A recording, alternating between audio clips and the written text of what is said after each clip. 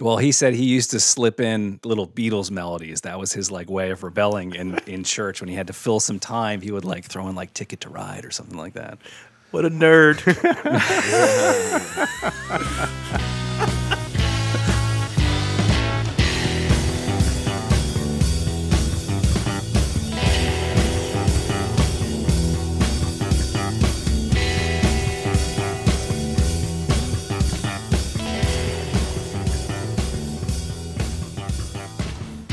Hello and welcome to another episode of 1001 Album Complaints. It's the show where friends, musicians, complainers, but most importantly, music fans tell the stories behind history's most influential albums as immortalized in the list of the 1001 albums you must hear before you die. We'll hit some history, some stats on the artist and album, and then do a deep dive on a handful of the tracks. Now, if you haven't heard this album in a while or have never heard it at all, don't worry. We're going to be dropping clips in along the way. Now, as musicians, we've got nothing but respect for anyone who's got the guts and dedication to put their ideas on tape, but buckle up because I'm sure we'll all have some hot takes. Now, at the end of all this, we're going to vote on whether or not you actually need to hear this album before you die, and then we'll randomly select next week's album. I want to thank you all for spending some time with us today, and to start things out, a quick and relatable story. American screenwriter and producer Barry Morrow, who co-wrote the screenplay for Rain Man, was approached in 1983 about writing the screenplay for a Karen Carpenter TV biopic. He initially turned it down, saying that he didn't know their music and he didn't like what he did know because it sounded like elevator music. When they were big, he was busy listening to Dylan and Crosby, Stills, Nash & Young. His boss asked him to reconsider, giving him a good bottle of wine and 3 Carpenter albums, and told him to go into a dark room and listen to them. Morrow emerged from the experience and said, quote, "I had never heard her before. I had never stopped to listen, never heard the sadness, the sorrow, the pain in her voice. I had never heard the undertones, the layers." Well, he took the gig. My name is Adam. I've been playing music for 30 years, played professionally for over a decade, and today I'm going to be leading us through the 1970 album Close to You by the Carpenters. Now, before we get to our crew introductions in just a minute, we're going to first jump into the music with a taste of the big single from this album. It's a song called Close to You. Birds suddenly appear every time you are near, just like me, they long to be close to you. Why do stars fall down from the sky every time you walk by? Just like All right, there you have it. We've got some flavor for the conversation that will follow. So let's throw it around the room and get the introductions from our crew today by way of a tweet-length review. So let's first throw it to Rob. Thanks, Adam. And some of these descriptive words in my tweet-length review have already come up, believe it or not. But I wrote of Close to You, sexless elevator music with about as much teenage rebellion as a glass of warm milk. But the harmonies are great, so astute listeners of the podcast, I think you know where this is headed. All right, a little snarky. I like it to start. All right, let's throw it over to Marty. Hey there, I think I'm kind of going down that same road. My tweet-length review is more like the Brady Bunch, less like the Beach Boys. The Carpenters' Close to You has a family band vibe that would be all vanilla ice cream and missionary sex if it weren't for that tinge of darkness brought by singer, drummer extraordinaire, and cooler sister Karen. All true things. All right, Tom. This album was released within a month of Paranoid, After the Gold Rush, and Abraxas. Even at the time, it must have sounded dated. And to a modern ear, this shit is cornier than the Iowa State Fair, but goddamn, does Karen Carpenter have an amazing voice. All right, and this is Adam, and my quick tweet is that this was kind of my grandparents' music while still also somehow being my parents' music and also somewhat my music, at least based on their Christmas album. But did the Carpenters' wholesomeness and innocence in an unforgiving industry somehow future-proof them? And does that really make them a crucial listen? I'm looking forward to getting into it with you guys. Adam, I like how you're just like, my whole family's been nerds for 3 generations. We all like the Carpenters. Oh yeah, I will happily embrace the nerd. All right, so let's go around the room again and let's get some general impressions. I kind of see where this is leaning, but I would love to get a little bit more and see how your week was as you dove into this album. So let's run it back through. Rob. Yeah, there was lots of pleasant material in this, and I definitely appreciate the songcraft. You mentioned that it was almost your grandparents' music because the songcraft is coming, in many cases, from that older era via songwriters like Burt Bacharach and Hal David. But at the same time, the debate I really want to have is why this is essential listening, in particular when I feel like I've heard more definitive versions of several of these songs already from the likes of the Beatles or Dionne Warwick or Rod Stewart, dare I say. Marty, how was your week? So, I think we've all seen the videos of Karen Carpenter playing a ridiculous drum solo. And that's kind of my whole intrigue with her. I'm a drummer. I'm a big fan of drummers that can play complicated drum beats and sing at the same time, a la Phil Collins, Levon Helm, Don Henley. I'm also a Burt Bacharach and a Herb Alpert fan. I like the sunny day, micro orchestra, pop music, but I must say it lacks tension. It's just a little too nice. Oh, yeah. They have as much edge as a fucking bowling ball. They are the absolute opposite of what I associate with 1970, which is rebellious music, which is this experimental kind of music. Love the songcraft, absolutely. It does make me yearn for the era of professional songwriters crafting your stuff. There's lots of interesting chord choices in there. And Karen's got an incredible voice. Her control is phenomenal. It comes up in her leads and it comes up in those backgrounds where they just stick them perfectly together. But as far as anything beyond that, it's a little hard for me to look at this and say I would be remiss if this was missing from my mental catalog of music. I've heard the hits, certainly. And can we talk about Richard for a second? I kept hearing about how he was a piano prodigy, and where the fuck was that on this album? I really didn't get a whole lot of that.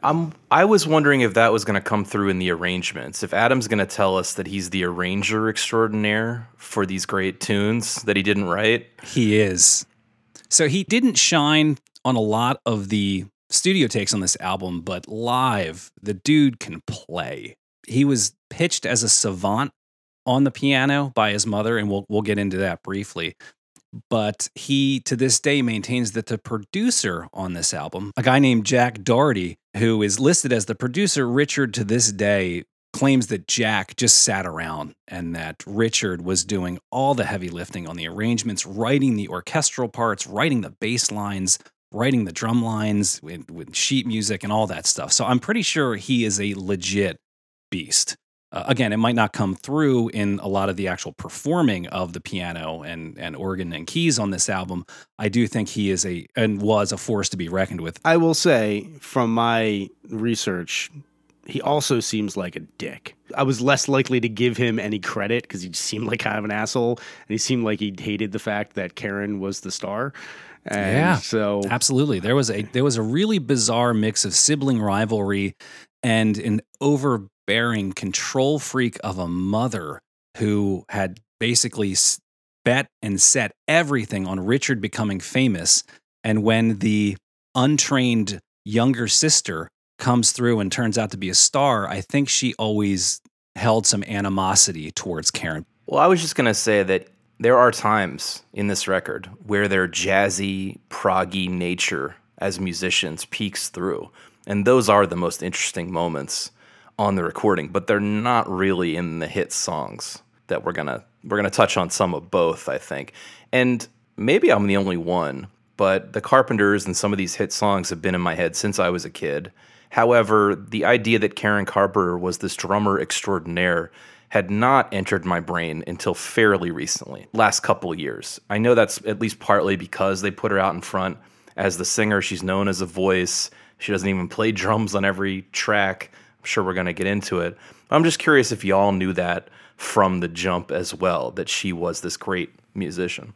Yeah, I knew that. I've seen her pop up on various, drumming threads for at least the last 5 or 10 years.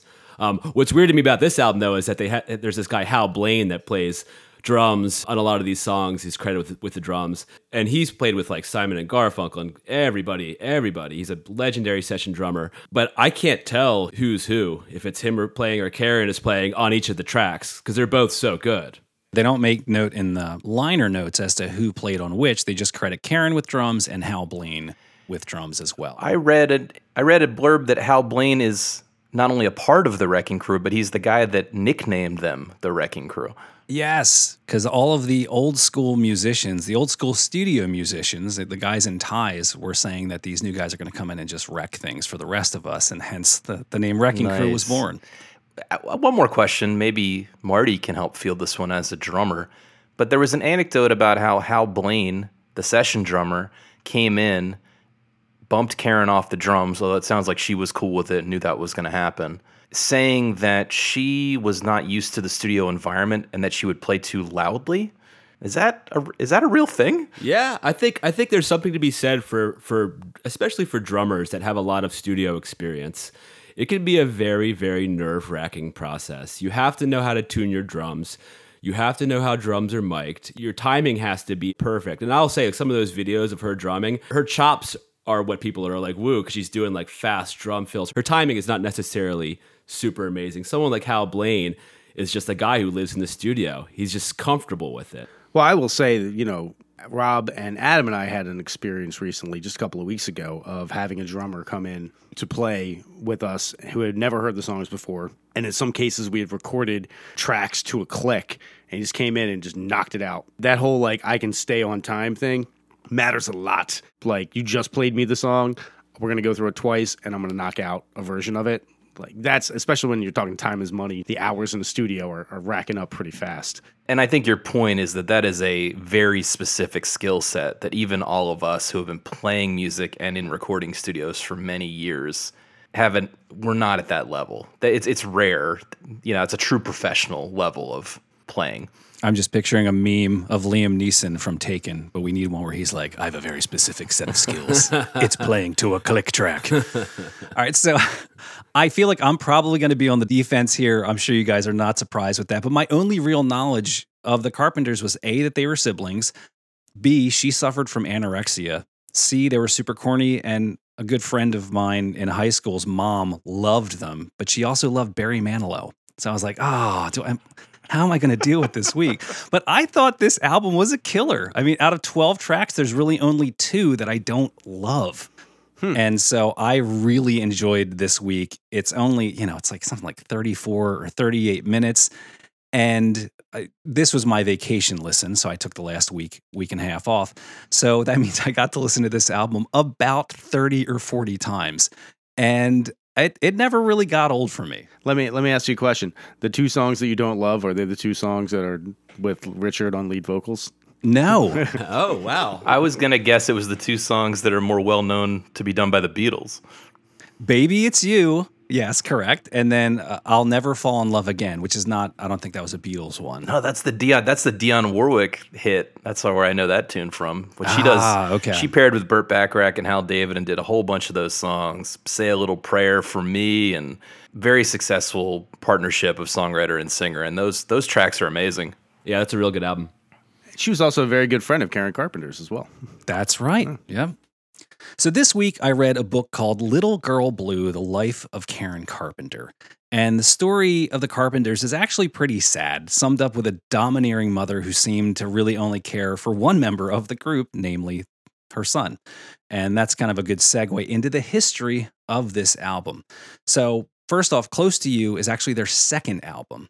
And I think it's on the list because this is really where they took off. So the Carpenters were made up of a brother and sister duo in Richard and Karen Carpenter. And they came up in an era where artists would scour stacks of demos of old and new songs and look for the next hit. Think of Sinatra or maybe even Michael Jackson. We talked about with Thriller, how he went through, 80 or 100 demos and then picked out the top 20. And then they said, here's the 12 that are going to be the cream of the crop for this album.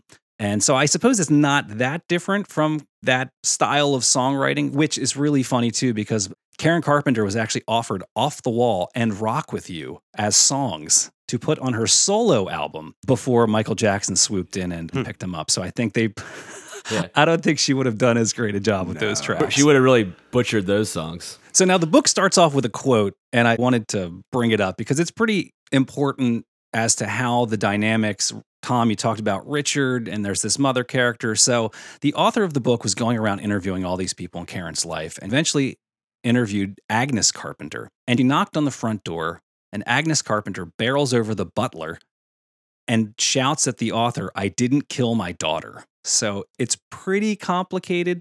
I don't even know if complicated is the right word, but it's pretty rough as the story progresses. Her mother comes off terribly in everything that I have learned about her. Absolutely terribly. It was the one story where Karen's hospitalized for anorexia, and she's at a family therapy session, and they have all the family members there, and they're saying, hey, just like let Karen know that you love and support her.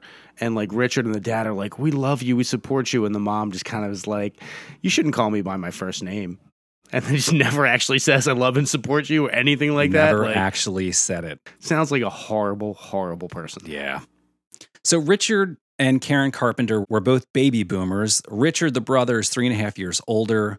Richard was born in 1946 and at a very young age showed real musical promise. This is again at a time when How Much Is That Doggy in the Window was the big hit on the radio. So when he was 3.5 years old, Karen is born, and they're living in a modest but kind of classic 1950s era working class neighborhood in New Haven, Connecticut. Father worked for a printing business, and mother Agnes was OCD. I think that was her job. The neighbor said that she would come out and scrub the door locks with a toothbrush and clean the neighbor's windows because she was tired of looking at them dirty. So Karen took on a lot of Richard's interest, including music, and began to idolize him. She was always a tomboy, played a lot of sports. Meanwhile, Richard would stay inside and just play music all day. And I think some of the animosity may have started to build when, playing pickup games of basketball or baseball, the younger sister Karen would be picked over Richard, who was 3.5 years older, which I just thought was kind of funny. And Karen was the type who would stick up for Richard when bullies came around and stuff. So the little sister beating up people for her older brother. That shit's going to stick with you. That's the older brother. That shame's not going away. He does have a very punchable face, I must add. So the parents bought a piano when Richard was 8 years old, and he immediately took to the instrument, learning things by ear. He eventually got lessons. And again, according to the mother, he had near savant abilities. And at 14, he knew he wanted to be a professional musician. In 1963, Agnes, the mother, and Harold, the father, are so sure of Richard's abilities that they pick up the entire family and move to California in order to provide Richard with better opportunities to become a musician. So they moved to Downey, California, which at the time was a sprawling middle-class suburban neighborhood, very unpretentious. They didn't move to LA or Hollywood. They moved to Downey. I don't know, Tom, you and Rob live in California. No one's ever been to Downey. No one has any reason to go to Downey, ever. That's what I assume. I'll tell you, it's not in Oregon, because that's where I live. Yeah. Okay. Well, the other thing, Adam, is like, you're like, oh, yeah, you're in California. It's essentially like me saying, like, they moved to Atlanta. Oh, you're in Delaware. That's just as close. Right. Yeah, it's a big state. But also, they were in Connecticut. New York's right fucking there. It could have been a lot easier to them. They could have moved 40 minutes away and been in New York. So they move out there. Richard immediately joins the high school music program and starts performing out at open mic nights and gets some gigs, playing Sunday morning masses at the Methodist church near them, as well as weddings. And Karen would tag along and sing as well. Adam, I have never been less surprised than to hear that this guy grew up playing weddings. Playing church music. And not cool church. We're talking Methodist, dancing's a sin type of church. Well, he said he used to slip in like little Beatles melodies. That was his like way of rebelling in church. When he had to fill some time, he would like throw in like Ticket to Ride or something like that. What a nerd.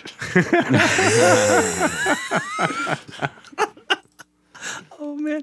Well, here's the thing. Okay, so I feel like a lot of people are ashamed to admit that they love the Carpenters, but everyone has a Carpenter album that's like hidden in the back of their closet because they don't want to admit that they actually like this stuff. I do not have one of them. I'm embracing that I fell in love with this album. It's like one of those. So I worked at a Goodwill for many years and looked through a lot of records. You would get this album in almost every single record donation that would come through the back of that store. Yeah, this and like Loggins Messina. Just like, how did everyone everyone owned the album? To be clear, my concerns aren't about hipness, though. I can embrace cheese with the best of them. And there are parts of this I like, and I'll tell you the parts and the songs I do like. And I did enjoy The Week. I just want to make sure we're all on the same page. I think everyone said some version of that. The question is it essential listening? Is it essential? Sure. So in 1964, Karen enters high school at 14 years old, and to avoid running track and playing sports, she joins the marching band and eventually transitions from playing the cymbals to playing the snare. She fell in love with the snare and convinces her parents to buy her a drum set, and she started taking drum lessons. So Richard then enrolls at Cal State Long Beach, and he forms what they call the Richard Carpenter Trio, which is him on keys, electric piano, Karen on drums, and this guy named Wes Jacobs on bass. So they wind up auditioning in front of this guy named Joe Osborne, who's a bass player from the Wrecking Crew, who was starting his own label called Magic Lamp Records. So Karen was singing at an audition and just absolutely blew these guys away. And this is kind of where it all started. So not only would that be the spark for their music career, but also kind of a sibling rivalry, because the guys from Magic Lamp Record wanted to sign Karen, not Richard. Now, Karen is only 16, so they have to go to her parents, but it did not go well with Agnes, and she was set on Richard becoming the famous musician after they moved across the entire country for him. So they agree to have Karen sign with this Magic Lamp Records, and kind of as a conciliatory move, they hire Richard as a songwriter just to smooth things over with Agnes. So a pity move to make sure that Richard and Agnes are okay. Doesn't that tell you a lot about the parents and how the relationship is with the children, that they're so young and they're already so kind of ahead and disciplined and they're moving around? It's kind of odd that they would be at all weird about their children succeeding when they're probably the main reason that their young teenage children are already so successful. It's kind of odd. I wanted to say, I don't know the whole context of the parents. I agree with what you just said, Marty. That's bad parenting 101, certainly. Right. But can we let's give some credit to somebody for Karen Carpenter picking up that drum, choosing the drums. There is a gendered aspect to what instrument you choose, or at least there used to be in school band. And it's usually written off as, well, your fingers are smaller, so you need to play the flute or whatever. But it was not common back then for a woman to take on the drums. So her parents must have supported that on some level, and that's kind of cool. Well, or she just picked it at school, and they didn't have any knowledge of it. And she's just like, yeah, I'm in band. And like, yeah, what the fuck ever. We're going to listen to Richard play over here. Or it could have been the band leader at school. I'm just saying that a lot of times, I've heard that a lot of times music teachers, even if they're meaning well, can steer women away from certain instruments and towards other instruments. And that's why there are more female flute players than there are male flute players or something. No, and that is absolutely true. And it is I would say an unfortunate, like you said, well-meaning, but unfortunate byproduct of the fact that when you are talking about instruments, there is an ergonomic factor to them. And if you are, like, I should never have been a bass player. I don't have big hands. Bass players that are great, generally speaking, have these fucking toasters on the end of their fucking... Pino Palladino, he's got like those like alien fingers, you know? Like those are the guys that are naturally inclined to be good at the bass. Just because you're not naturally inclined doesn't mean you can't become great, but you're looking at somebody and you're looking at their physique and you're like, well, it's going to be harder for you to do this. So you might want to do this because it's easier. They don't necessarily know that you're going to have the discipline and you're going to have the drive to overcome that and maybe inherent physical shortcoming and be able to surpass that and become a pro at it. So it's well-meaning, but it is absolutely a thing. I did want to touch on one other thing, the thing that Marty mentioned, which is the parents were so good at getting their kids to be disciplined and acquire skills, But getting your kids to acquire skills and being a good parent are two completely fucking different things. Like, you listen to the story about like Tiger Woods' father. He sounds like the worst person in the world. He was taping a putter to his hands because he wouldn't do his 500 putts a day type of thing. Same thing with Venus and Serena. Yeah. Like, their dad is a beast. Made some of the best at that sport that have ever done it, but I have to imagine that strained the relationship a lot, and probably wouldn't be the kind of person that's like, wait a second, my plan is getting derailed. Totally cool with it. Let's just roll with the punches, man. Yeah, right. Derailed is even a strong word, though. It's the other kid. You moved both kids to LA to have a career in music, and one kid's getting the chance, and you're upset that it's not the kid you envisioned. I even read that Karen was like, didn't want to move, and she didn't like hot weather. Yeah, she was pissed. Yeah, right. So they cut 2 songs with this Magic Lamp label, but they only printed 500 copies, and in 1967, the label folded. But things are just getting started in their world. So Richard and the trio enter a battle of the bands, the finale of which was at the Hollywood Bowl, and they won, playing an original written by Richard called Ice-T, and we'll drop a clip of that here just for context.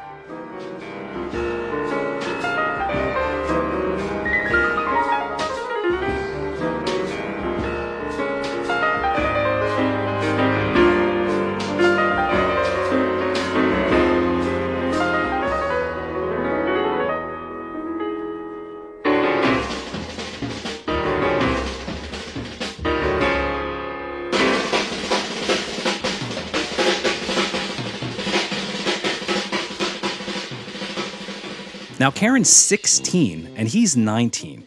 They're legit musicians, and they're pretty accomplished for this age. Yeah, the drumming on that track is insane. It's wild for a 16-year-old. Weird tempos. Yeah, right. All right. And so, again, in one of those weird LA Hollywood things, as they're walking out of the Hollywood Bowl to their car, they're approached by Neely Plum, an A&R guy at RCA Records, also the father of Eve Plum from the father of Jan from the Brady Bunch. No. There you go. Full circle. I like how you just dropped Eve Plum in there like we were supposed to know who that was. You don't know. Maybe I watched more. This is all tying together now, right? I love the Partridge Family, Brady Bunch, and the Carpenters. This is right in my wheelhouse. Well, it's funny because I was thinking it was like right out of that Saved by the Bell episode where the Sack Attack is playing and the A&R guy just happens to walk by and he's like, Friends forever. I heard you playing and I want to give you a record contract. It's like the Electric Prunes. Yeah, exactly. So this guy, Neely Plum, has a terrible idea. He hears the trio on stage, and the trio's bass player played tuba for one song instead of a bass guitar. And this Neely Plum guy has an idea. He thinks that rock tuba is the next era in recorded music. So they record an LP with rock tuba as kind of the basis for it. And, it goes nowhere. I don't even think they released it. They just realized it was garbage. So the trio falls apart. But then Richard puts together a vocal group called Spectrum. Okay, now it's 1967. Karen's in her first year at Cal State and the first documented time that she starts being concerned about her weight. So she said being on stage made her self-conscious. She wanted to lose weight. So her mother, big surprise, takes her to a doctor, and she goes on a crash diet and loses 25 pounds by, severely restricting her calories and just drinking a ton of water. I got to guess that's like a fifth of her weight or something like that. Something insane. It gets worse. But she maintains that weight for 5 or 6 years. And we are going to talk about anorexia in this episode, as you heard me talk at the top, and not commenting on people's weight, but this is just the medical scenario that Karen Carpenter found herself in and was ultimately her demise. So back to this band Spectrum. So they create a demo out of the Carpenter's house. I think Richard had a 4-track, and they try to shop it around town, but they don't fit a dance band or a psych rock band, so they really get no action, but they start trying to gig around LA, where they're basically a lounge act, which made it tough to get gigs at like Whiskey A Go-Go. Because right. They wanted fresh and in your face and dancing and loud and aggressive, and the Carpenters were not that. And in one of the worst bookings in music history, they were booked to open for Steppenwolf. Whoa. Nice.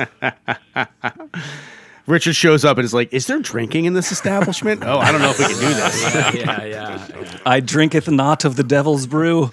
So that just cracked me up. And the author of this book, I forget who has said it, but the crowd at the Steppenwolf show were so confused, almost like it was a hidden camera show or something. So after all these terrible bookings, they're not really going anywhere. Spectrum breaks up because Karen and Richard realize they can just do everything themselves. Karen plays the drums, Richard plays keys and can play other things, and they can just overdub vocals. So they get onto a TV show called Your All-American College Show, another talent show, and they win this talent show and get a $3,500 check. And this is probably the clip, Marty, that you've seen of Karen doing that drum solo on kind of like a cheesy, white stage. It's kind of got a 70s flair to it, but she's just going crazy, and she works over and plays like a rototom or something like that. Good drum terminology. Yeah. A rototom or some shit. One of those. A listener's going to have to check me because maybe rototoms weren't invented at this point yet. But I feel like there was like a very high-pitched tom that she was playing on. So they get some interest from A&M, which at the time was a very small family-owned label, which really matched the Carpenters' sensibilities. So Herb Alpert, who was the president of A&M, heard a demo that the Carpenter duo recorded and was really impressed with Karen's voice and signs them. What is Herb Alpert, like 67 years old at this point or something? When he's actually hearing He's them? old because he's a trumpet player, right? He used to, and Can we do? Yeah, let's do just a quick aside for the audience. He's most known for Spanish Flea, which is a song you totally know, right? And that record cover, the record album cover with the woman covered in whipped cream, which is actually remarkably subversive given the music that's on there. Herb Alpert's Tijuana Brass Band? Yeah. And he's also still alive. Is he really? Yeah. wow, Good for him. it's 112, I think. Him and Quincy Jones. Right. All right, so they use a bunch of material from the Spectrum band that had broken up, and they re-record it as the Carpenters and release their first album called Offering in 1969. It does not sell well. It cost A&M about $50,000 to make it, and they only sold 18,000 copies. Most of those were sold in California, so a bit of a flop. Wait, it's called Offering? Are these guys actually severely Christian, or are we just joking about that? I can't tell now. They didn't really mention them having a super religious upbringing. I see. At least the book never mentioned them religiously going to church on Sundays. Well, because the other thing, and you keep calling them the Carpenters, but I'm sure you know, Adam, that the band is called Carpenters. Yes. Which is ultra confusing. And I heard that Richard, their name is also Carpenters. That's their last name is Carpenter, but he meant it. He was trying to create some different meaning out of it, but it ultimately is just confusing. Oh, you think like that made me think of Jesus as well. is the woodworking carpenter? Wow. I didn't hear that he connected it with Jesus, but more just the idea that they were building something. Oh, yeah, that's good. Again, I hate to keep harping on this, but like Richard seems like a gigantic goddamn nerd. And I'm not trying to cast aspersions on it, but like being in a band with your little sister in high school is powerfully uncool. Powerfully uncool. Adam, when you and I were in a band together in high school, if I was like, yo, my little sister plays a mean fucking keys, you'd be like, there's no way in hell. Well, if she was better than you at your instrument and you needed a drummer, of course you would. No, I just wouldn't hang out with her. You kidding me? And by the way, I refuse to call them Carpenters. I will continue. I've already said the Carpenters 15 times. I know. And I'm going to keep my entire life saying it. Yeah. Pro tip for any burgeoning bands: don't do that. Yeah. Sowing confusion. All right, so that first album called Offering flops. Notably, Richard sang lead on about half of the songs on that first album, and his vocal lead contributions continued to decrease until maybe the fourth album when it was all Karen. So after the first flop, Herb Alpert suggests that before cutting a second album, they should release some singles, and that was a great idea. So they released one in May of 1970, and then a subsequent single coinciding with the album's release in August of 1970. And that brings us up to this album in the Carpenters chronology, and a great spot for our favorite segment, By the Numbers. I've got quite a few here, so buckle up, boys. $300, the cost of Karen's first drum kit in 1965, which is roughly $3,000 today. Imagine your 16-year-old child coming up to you and saying, "Can I buy a $3,000 drum set?" They must have believed in her a little bit. I think my answer would be like, no, you can't. You don't have $3,000. You cannot buy a $3,000 drum set. I can, you did. but I will not. Perfect Tom response. All right, 250,000. The album sales of their first record when it was re-released after this album took off. Oh, and they renamed it Ticket to Ride on account of a Beatles cover on the album. So if you see it in the discography on Spotify, you will not see Offering, you will see Ticket to Ride. 50,000. The amount of the first royalty check they received from A&M after this record took off. And is that $500,000 in today's money? It's a lot. All right, Tom, you talked about being a nerd. Well, being a nerd pays off. The number 2, the Lear jets they leased, not bought, but they leased Lear jets in 1972, 73, and 75. Carpenter 1 and Carpenter 2 were the names of the planes, and they used those to tour because they were flying all over the country. Did they ride in separate planes or? Well, they needed that it was, I guess it was that big. Their entourage was around 40 people in the height of their popularity. And it was a real struggle for Karen because she was one of 2 women in the entire touring apparatus.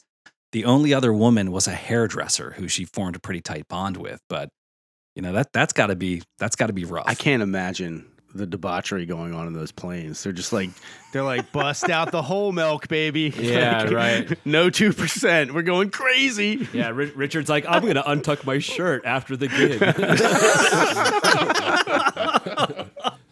Oh, poor nerds. You cat. All right. 27, the age at which Karen Carpenter, by that point a multimillionaire, moved out of the parents' house and got her own house. Boo. Oof, yeah, It's a big exactly. It's a big red flag. Agnes also, when they started making money, she insisted on managing their finances and basically were giving Richard and Karen like a stipend every month that they could have from the money that they were making. She was also somewhat paranoid because she took all of the money they were making and went around Downey and the surrounding areas and did the max FDIC insured deposit at each one of these banks because she didn't trust A&M Records. Listen, Agnes sounds like a total bitch. However, later on in the story, her taking control of the finances is going to seem like it was probably a pretty good fucking idea based upon some stuff that happens later. Yes, we'll get to that as well. All right, 4 million, the number of copies this album sold worldwide. Number 1, as in the number 1 or best rock drummer of 1975, as voted for by the readers of Playboy, a well-known music publication. Oh, yeah. And she got into some beef with John Bonham. John Bonham came in at number 11 and was pissed. He said that Karen couldn't last 10 minutes in a Led Zeppelin set. And Karen came back and said that she was humbled and really embarrassed at being rated so highly by the readers of Playboy. I feel like if that happened today, Karen Carpenter would absolutely join Led Zeppelin on stage for a set.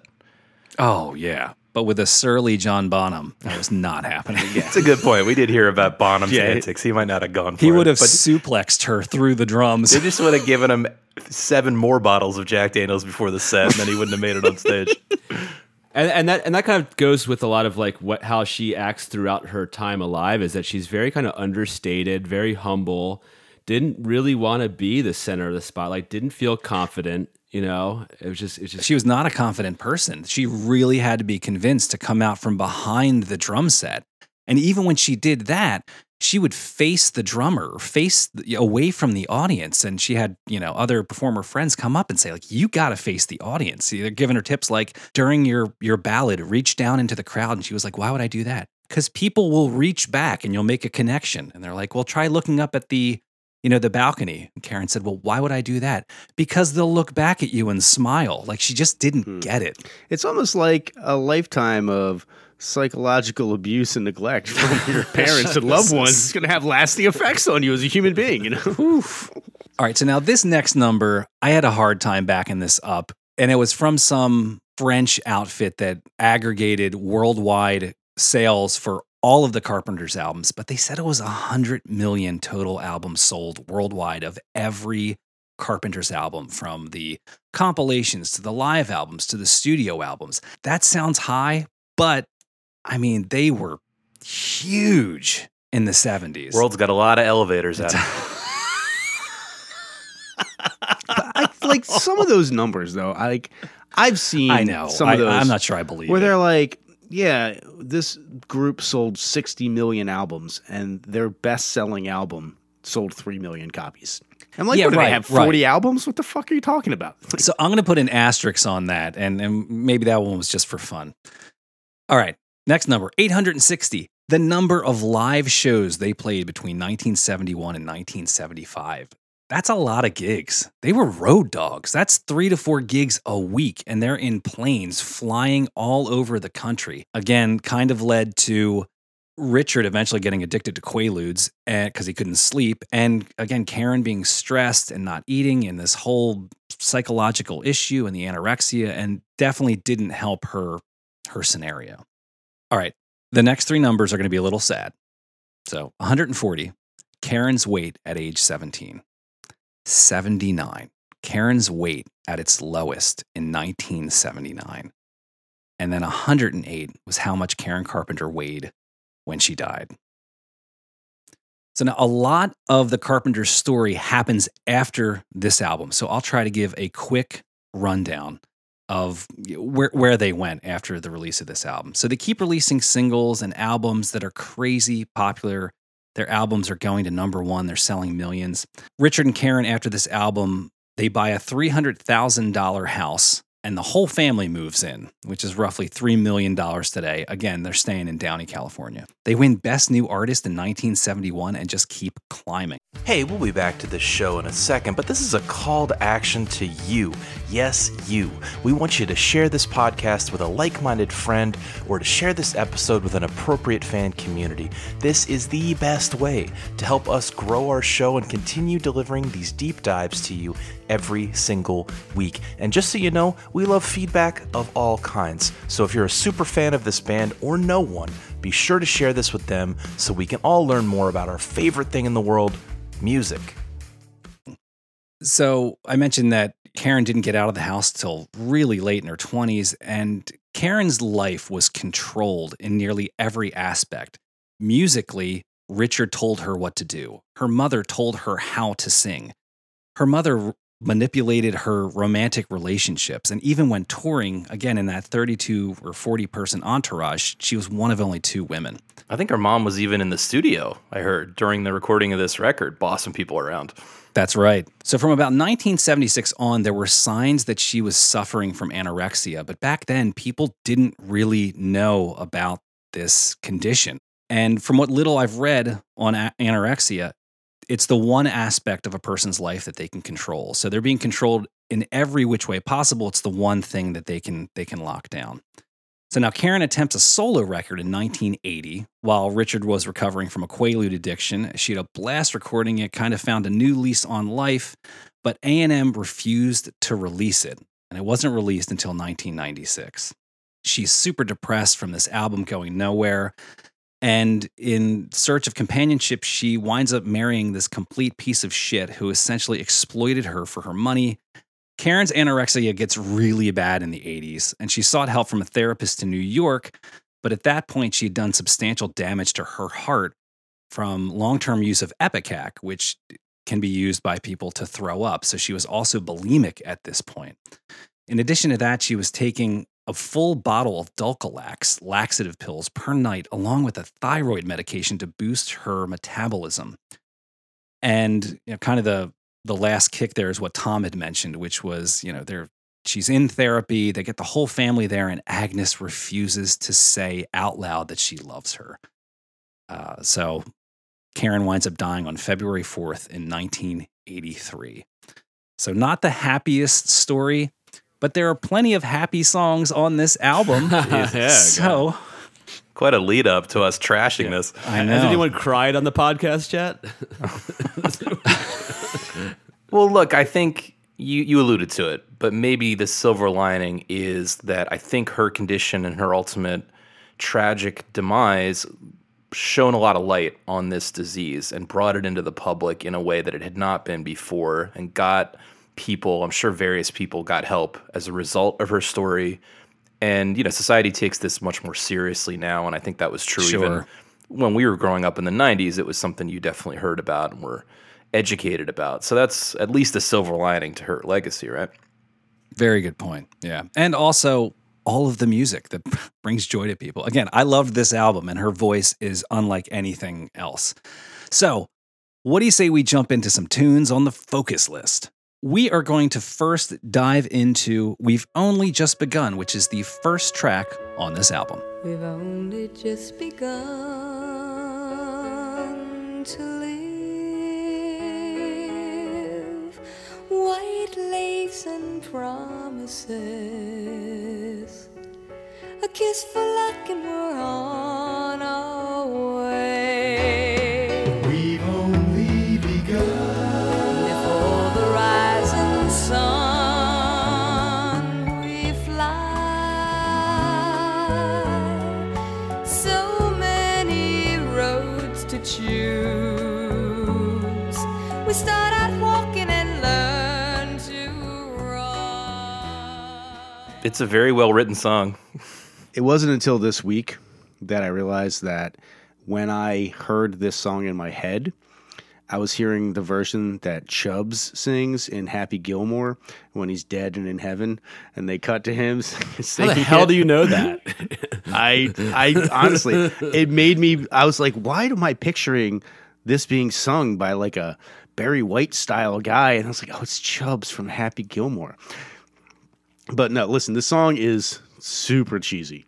This song is also amazing. I really like this song, but it is cheesy, so but it's good. really amazing. It's a very sweet song. I like how it opens up. It's clearly about them two, how they're working together. They're just beginning. I think it just has a good vibe. It reminds me of a Mamas and Papas song. I know there is some relationship between them and the Mamas and Papas as well.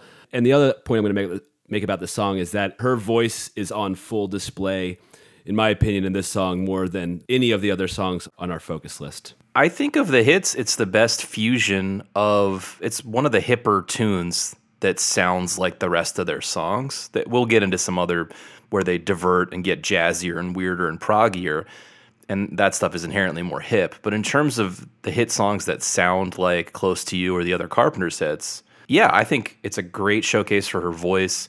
I think the way they arrange the horns rhythmically and otherwise is hip. Definitely the songcraft is there. That key modulation into the B section, the Sharing Horizons section, is just a really tasty change. Sharing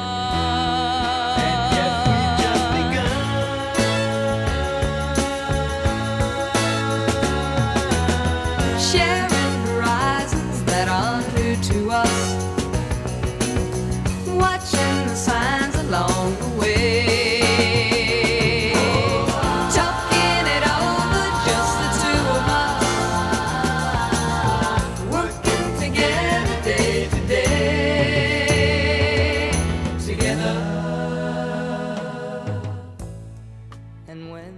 That wraps back around to the original key of the song. Oh, and that chord chart is all like, major sevens, major nines, 7sus4s. Like, it's 4-note chords out the wazoo over everything. It's really tasty. I think the change that I'm talking about, the key modulation, is the major minor swap.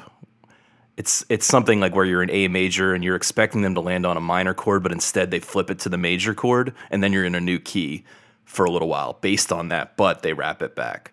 So, yeah, very tasty craftsmanship. Can I give you some history on how this song came about? So you talk about these producers and artists going through stacks of demos to find just the right song. This song was originally a TV bank jingle that Richard saw on TV. It was penned by two songwriters. They wrote 2 one-minute jingles. This was one of them. We've only just begun to live. He recognized the voice of the singer after seeing the commercial on television and knew it was an A&M guy. So he called up A&M and said, get me a reference demo of that tune. And they took it and turned it into this, which became like the wedding hit song of the entire decade. I'm picturing, we've only just begun to save. Right. Yeah, right. Well, the idea for the commercial was that you come to the bank when you're starting your new life. Yeah. And if they played this song, I would absolutely go to that bank. Now, I thought that this song was a great introduction to Karen's very nuanced vocals. We talked that she's not a powerful singer. She needs a microphone, right? She's not belting out gospel tunes. She has a very mousy voice.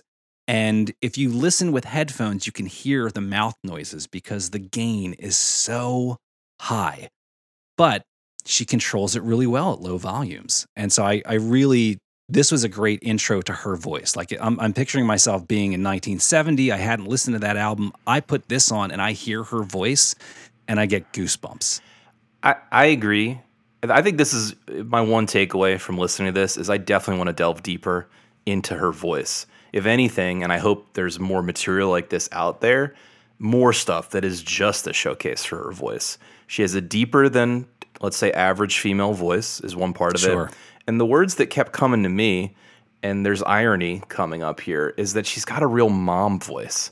I mean that in a really positive way, which is to say that it's like a warm blanket. It's very comforting and nurturing when you're listening to it. It's also a little square, as we've been talking about, but I think ultimately it's able to express a lot of emotion and not just rely on sexuality or belting or some of the other things that vocalists will rely on.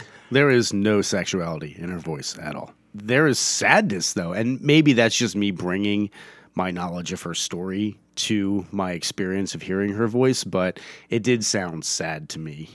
I feel I would be remiss if I did not take a shot at those backups that are in this, which are fucking cheesy as shit. And I'm not a particular fan of the backups in this song.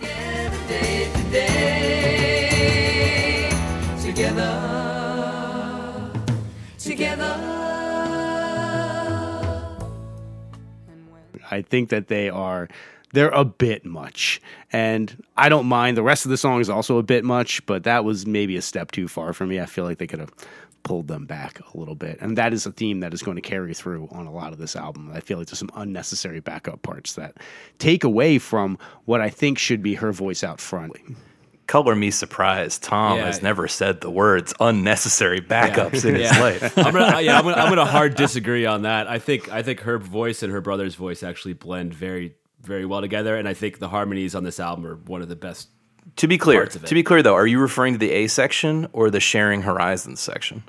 I'm talking about the Sharing Horizons part, right? Then I disagree. Yeah. Okay, I think that when she and her brother are harmonizing together on like a main line, I think it works really well. But when there is a pure backup part, it just feels a little bit more stilted versus her voice, which is not lockstep.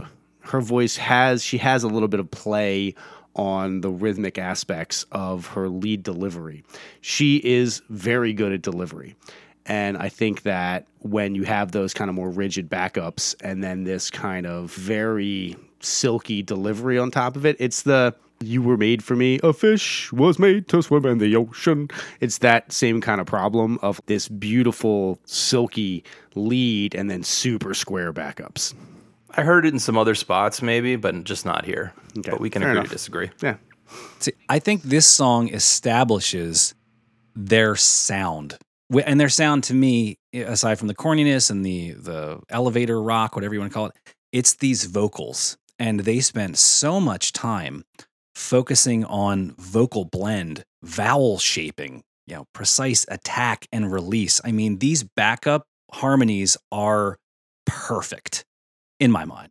And it just shows the true attention to detail. And if you were to take another song, I know that they've got the same style, but pick a song you haven't heard, you would know a Carpenters vocal composition, pick it out of a lineup. I'm not saying that they're not executed technically proficiently. They are extremely tight in terms of their precision, in terms of the way that they sit together. They just feel like a little cheesy to me at times. And again, it takes away from... I don't think that her voice as a lead singer is cheesy. I think her voice as a lead singer is extremely compelling. And so it was a mismatch for me personally. My one complaint, the clarinet is slightly out of tune. All right, let's move on. Let's move on to the next song. This one, we're going to go a little out of order from the list, but this one is called I Kept On Loving You. And though I'm back to stay, you think I'm lying, but I changed my ways, and my wandering days are through. But through it all, I kept on loving you. Don't worry, baby, please don't cry. I'm home for good, and I will never leave you. Don't worry, baby, please don't cry. You must believe me, and I will never leave you. Never leave you. I had to give Richard some love here. Poor Richard. Hey, Richard. Well, Yeah. We'll let you sing. We'll let you sing one song, but it will be the second to the last song, which is where we always put the worst song. I thought it was funny that you mentioned the other one started as a jingle because the first thing I wrote down about this song was big Mentos commercial energy. Oh, wow. Totally. Yeah, extremely disposable. This song is just not, it doesn't stick with me. I had to listen to this one a couple of times before I could even recall it later. I'm like, oh yeah, that's the one. Did anybody else notice that the fade in this song is a full 24 seconds of fade? This is a song that is like 2 minutes and 17 seconds long, and they start the fade 24 seconds that's before the crazy. song is over. I'm listening now. That's nuts. It goes on for so Wow. long. I don't understand why they faded it that long. They just, you give me a nice sharp fade. It's just they're keeping going, and there's little dingles on the piano happening and stuff. But it's like a fucking 10% of your song is fade. Why are you doing that? This song is so of an era with those, those horn lines in there. Don't worry, baby, please don't cry. I'm home for good. Everything about this says 70s soft rock. Sure. So I feel like this sounds like 1964 soft rock. Honestly, like it's like it doesn't even sound like the 70s. Personally, It reminds me of like Bread. When were Bread around? Bread was 70s. Yeah, Bread was like mid 70s, right? Yeah. all right, so that one not super popular amongst this group. All right. Let's keep moving this thing along, homies. All right, the next one is Close to You. Why do birds suddenly appear every time you are near? Just like me, they long to be close to you. Why do stars fall down from the sky every time you walk by? Just like me, they long to be. All right, I'll go first. I don't like this song. What? I know this is like their most popular song. This to me was way cornier than that first song. I mean, It is. Gumdrops, or what is it, Moonlight or Star Drops in Your Hair. I think even Herb Alpert said of Bacharach's writing this, like, even he thought it was corny. Even he thought that Moon Dust in Your Hairline was a bit much. It's one of these songs that's confusing to me because to me, the A section, the Close to You section, is impeccable. Love the melody, love how it's arranged, all of it. But that B section really takes me out of it. Yeah. Yeah. And the Angels came down, and yeah. I don't know how much Burt Bacharach you guys have listened to, but his writing partner, Hal David, who I assume writes the lyrics to all his songs, is a pretty masterful lyricist. And I think it comes through in this song. And I think it's why Burt Bacharach was able to sell his songs or give his songs to so many great popular artists. But the opening line, "Why do birds suddenly appear?" is very strange. I don't know what it is about it, but it's the like a imagery. sci-fi movie. Yeah, Right. it's like the imagery that I get when I just lock in and listen to the first line of the song. I'm like, oh, this is weird. Marty, you're probably also a fucking Bernie Taupin fan, aren't you? Like, they got one good line. He must be a great songwriter. I'm agreeing with you in so much as I like the song overall. I think it is a classic song. I've heard it too many times. It's as dorky as a Battlestar Galactica lunchbox. But I agree badass? with you about what you might call the verse. I guess it's the chorus, but it's the A section. It's really well written. I just wish I just get bumped out of it when I get to the sunshine, rainbows, and lollipops section, whatever that is, the pixie dust. What do you think about the what do you think about the arrangement? Well, we haven't touched on it yet. I'm kind of surprised Adam didn't jump to it, but that ending section, though. Oh, I have it. My list here is that it is just so overboard. They didn't need to do the song. I feel like I'm living in the upside down land right now. Bizarro world, I know. What do you mean it's overboard? Are you fucking kidding me? This song should have ended at 2 minutes and 50 seconds. No. And instead, they go on, and then they do another fake out ending at 3 minutes and 57 seconds. A full minute and 7 seconds after the song should have been over. They do a fake out ending.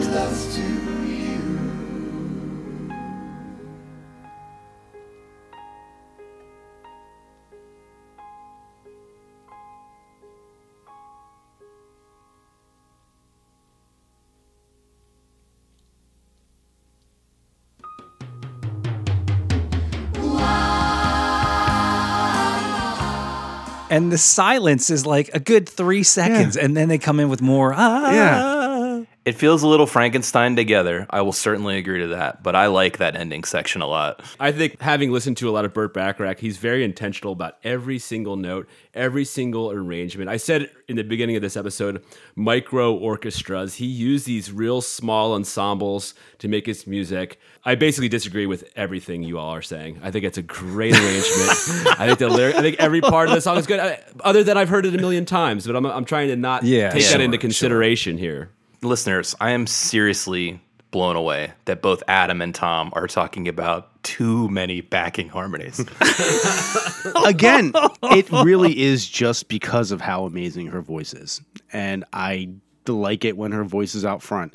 And frankly, Fair enough. For this type of music, it's too fucking cheesy for me, unless it has a super compelling lead vocal going on. And when that's gone, it just gets super cheeseball, and I don't want to hear it anymore. I don't need 4 minutes, 5 minutes of super cheeseball. If we could have heard a Karen Carpenter does the American Songbook hits as a jazz vocalist, I'd be eating that one up. Oh yeah. I'm not disagreeing All over it, yeah. All right, let's move on to the next song on our focus list. This one is a Carpenters original and my favorite on the entire album, Crescent Noon. Green September, burn to October brown. Beer November, led to December's frozen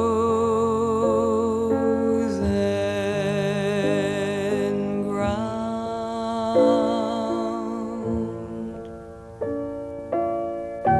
The season stone. Boy, we're really out of sync here because Yeah, this me is too. a total snooze fest for me. I literally couldn't keep my eyes open through this song. Oh, really? Again, listening to the nuance in her voice, she has a super low part on this album or on this song rather. And you can really sense the control that she has over her vibrato and when she brings it in and when she keeps it off. And this just, it gave me goosebumps when I heard this with really good headphones on because she goes so low and it's super simple. But then there's some great strings in there, and man, it's just awesome. The third verse of this song, where they have that 4-part harmony over the entirety of the third verse, that is absolutely masterful.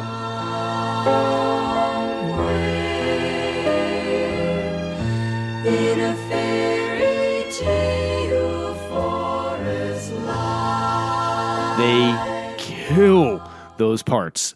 It is complicated. It is executed perfectly. It sounds amazing. And but her voice is also very prominently in there as well. She's not kind of hemmed in Sure. doing her lead backup line, right. singer voice. Her lead out front voice is in there as well. That is fantastic. I really, really like that. And I like rewound that and listened back to it several times. I was just like, this is impressive. This is really crazy. They definitely had a lot of like production firepower that they definitely had access to for this album based on, I guess, all their Hollywood connections, their woke mob connections. Listen, I agree all those harmonies are executed really well. I just think the song sounds like a dirge that you would sing in church and not the cool church. Well, all right. Did anybody else notice that when it is just her voice alone, especially towards the end of the song, there's a very egregious example of it at 3:09, where there is just noticeable tape hiss and fuzz. It's distractingly noticeable. And when she does the low vocal parts and it's just her out front, you can hear tape imperfections, and not in the good way. It's not good. And it kind of blows my mind that with all the access that they had to a great studio and all these, again, orchestral arrangements and everything like that, that they couldn't have gone back and cleaned that up or something. It's pretty bad. Maybe it's because of what Adam said earlier about the mic having to be so hot and the gain turned so high up because she wasn't projecting. It's possible, but you'd think that they would hear that back on the master and say, well, there's a solution. We can fix that. There's got to be a way to fix that. Considering right? how you're right, how much attention was paid to the vocals and the composition of those vocals. You're right. I am hearing that now. That's pretty egregious. Also, Adam, you mentioned that this was one of the songs that they wrote for the album, and I don't know if anyone looked up the co-writer, this John Bettis. Yeah, he was person. another lyricist who wrote a bunch of stuff Right. with Richard Carpenter as well. Yep, and he wrote songs for Madonna. He wrote "Human Nature" by Michael Jackson. Oh, nice. Wrote Whitney Houston song. There's a whole list of like songs that you might know. I was curious about that, and I looked a little closer. So just to clarify, he wrote the lyrics to Human Nature because the Right. music was penned by some of the guys from Toto, which I think we covered on the Michael Jackson episode. And then he came in after and rewrote all the lyrics. All right, let's move this thing along. We're going to finish off our focus list with the song Mr. Gooter.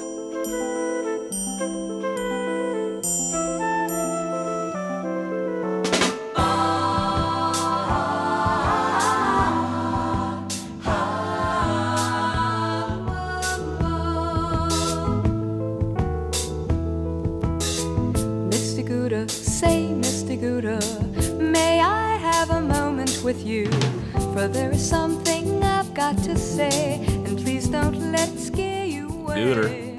So this is their take on a diss track. Yes. Anti-establishment. Yes. I love that they straight up name names. That's a dude. That's a real guy. It's great. I wanted more of this band. This is cool. Mm-hmm. This is hip. Yeah. It's weird. It's jazzy. It's rhythmically interesting. It's dorky done right. It trends towards Gentle Giant, and that's even before the vocal breakdown at like 2:20. Right. There's like a 6/4 part. Yeah. There's like a bossa nova beat, and then there's like swing at the end. It's kind of got it all. In all honesty, like, I dig the fact that this is a real story about a real person, but you should change that name to something that sounds better. I than totally Mr. agree. Yeah, it sounds less like Cooter, maybe. I don't know. Anything. It's like the least euphonious name in the world. Give me something. The story behind this is that Richard, before or maybe even during the trio, as just to make money, he was working at Disneyland at one of those traveling bands. And I think he was in like the Wandering Ragtime band. And his manager, the guy who would walk around and make sure everybody's doing what they need to do, was pissed off because instead of playing ragtime music, they were taking requests for like the Doors and the Beatles from passersby and playing them. And this Mr. Gooter character eventually fires Richard. It was him and John Bettis. But so John Bettis is the one who was like, Mr. Gooter, I'm going to write this anti-establishment song about you, like about the job I had at Disneyland. It's like, buddy, come on. I'm kind of on Gooder's side on this one. I agree. Listen, Yeah. Guy's just doing his job, trying to climb the corporate ladder. Yeah. Right, Fucking yeah. A. They're not protesting the Vietnam War. Notably, by the way, they're protesting the working conditions at Disneyland. All right, so that brings us to the end of our focus list. And what we do now, like we do every week, is we throw it around the room here and get those crucial votes as to whether or not you need to hear this album before you die. Let's start it off with Rob this week. Well, it's going to be a no for me. Like I said, it's an enjoyable listen, and it's a tragic story, certainly. And I'm certainly not sorry I listened to it. In fact, we didn't even cover my favorite song, which is cheekily titled Another Song. It's a total jam. That's a banger at the end, last track, right? Totally. However, I'm not convinced that it's essential. It feels a little bit like a rehash of songs that other folks have done. I hear 1 to maybe 2 super iconic songs where this is the definitive version, but to me that's just not enough to get them over the edge. I'm interested to listen to more of Karen Carpenter's voice, certainly, but I do not think you must hear this before you die. All right, let's throw it over to Marty. So yeah, I'm going to agree with Rob on this one. I think there's just too many covers on this song for me to put it, in my 1,000 albums that everyone should hear list. I think there's one song or maybe 2 songs that would be on like my top 5,000 songs that you should listen to, but that's for another podcast that I will be starting next week. So no, Spin off. Yeah. So no, this album will not be on my list for me. All right, that's a no from Marty. We're at 2 no's. All right, Tom, we're throwing it over to you. I want to hear more Karen Carpenter's voice, certainly. I don't think you need to hear this. And part of my reasoning for saying that is that I don't see a lineage. I don't see what came from this. And yeah, some of it was just too cheesy for me. I can't get behind it and say that this is, you're going to have a loss of understanding of where music was going in the 70s if you didn't hear the Carpenters. I don't think that that's true. So sorry. I enjoyed listening to it this week. I did not at all enjoy digging into the story of the Carpenters and Karen Carpenter. It was sad as fuck, and I really got I honestly got like legitimately depressed hearing about that. It was really sad. But the album in and of itself, I don't think it stands alone. Sorry. All right, there you have it. That's 3 no's. So technically my vote does not count, but y'all want to hear my vote, and I'm sure you're not surprised that it's a yes for me. I thought that this album was great. I think that even today, you could go into any recording studio in the world and tell the producer or engineer that you wanted vocals to sound like the Carpenters, and they would know exactly what you wanted. And then they would go create 32 vocal tracks in their DAW. But I also think that Karen Carpenter's story, while sad, it's a compelling one, and I think her voice is one for the ages. So it's a yes for me. I think you should listen, but I've been outvoted. So sorry, Carpenters. It's a no. All right. I think we're now going to throw things over to Rob, who's got his hand in that mailbag. Rob, what do you got this week? Yes, thank you, Adam. But before I dip into the mailbag, I want to give y'all a special invite. We are going to do something we've never done before. November is going to be listener request month. Yes, it's Thanksgiving month, and we're going to be thanking you, the listeners, and giving back. We realize that there are many bands and many albums that we have not covered yet. The Albinator has withheld them from us. And so I would love for everyone out there to write us an email, make a comment on Instagram, direct messages, however you want to get this information to us. You can vote multiple times, but we're thinking bands that we haven't touched on yet, records we haven't touched on yet, let us know. We're going to compile those votes over the next 8 weeks, and we're going to put out those listener requests in the month of November. I'm thinking Radiohead, The Who, Steely Dan, Tom Petty, Nirvana. Oh, there's plenty. Yeah. Stevie Wonder, Jimi Hendrix. There's so many things we haven't touched on yet. If you'd love to see us, send those requests over to us, please. But I have a legitimate question for you, Rob. Sure.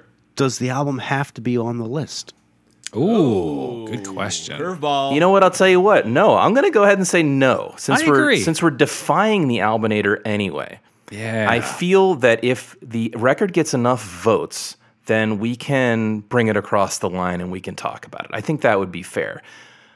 But by the power of numbers, I'm going to need you to send a lot of requests in, listeners, and I'm going to need a lot of listeners to do this for it to make it over. So do your best, rally, start your own subreddit, discuss, and send some powerful suggestions over to 1001albumcomplaints@gmail.com.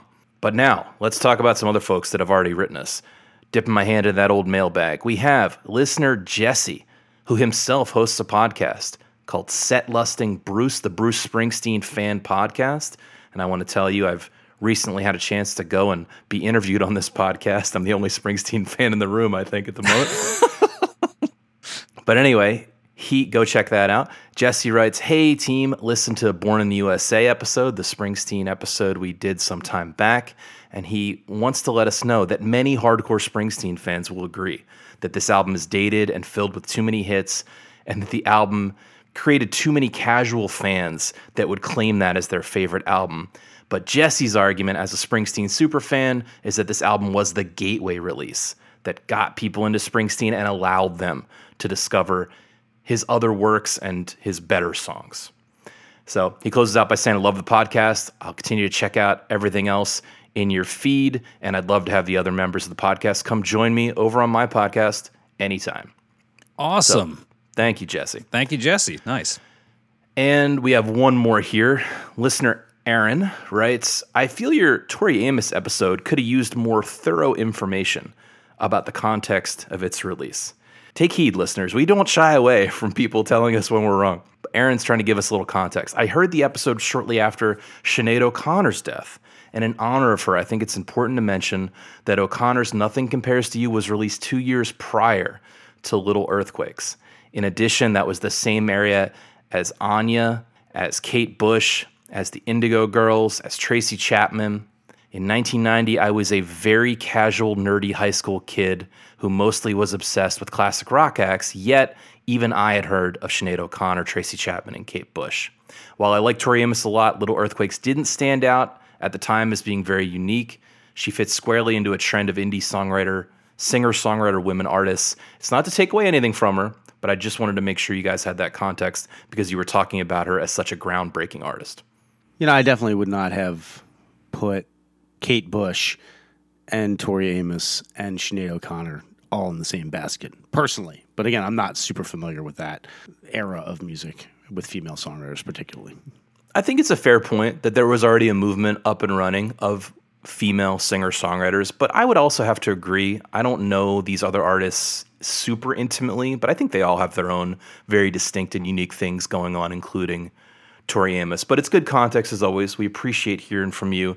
Anything you want to add to us. We started this podcast to learn. We love to be corrected and to have context added. It can be difficult to get that context with only a week's research as we do here. So we really, really appreciate it. Please send any information you have or thoughts over to 1001albumcomplaints@gmail.com. All right, Rob, thank you. Next up, we're going to throw things over to Tom, who's got his hand on that Albinator, ready to give us our homework assignment for the upcoming week. All right. The Albinator is just getting done. A nice cry in the corner. He's going to come out now and spin that wheel and tell us what we shall be listening to. So, without any further ado, drum roll, please. We will be listening to...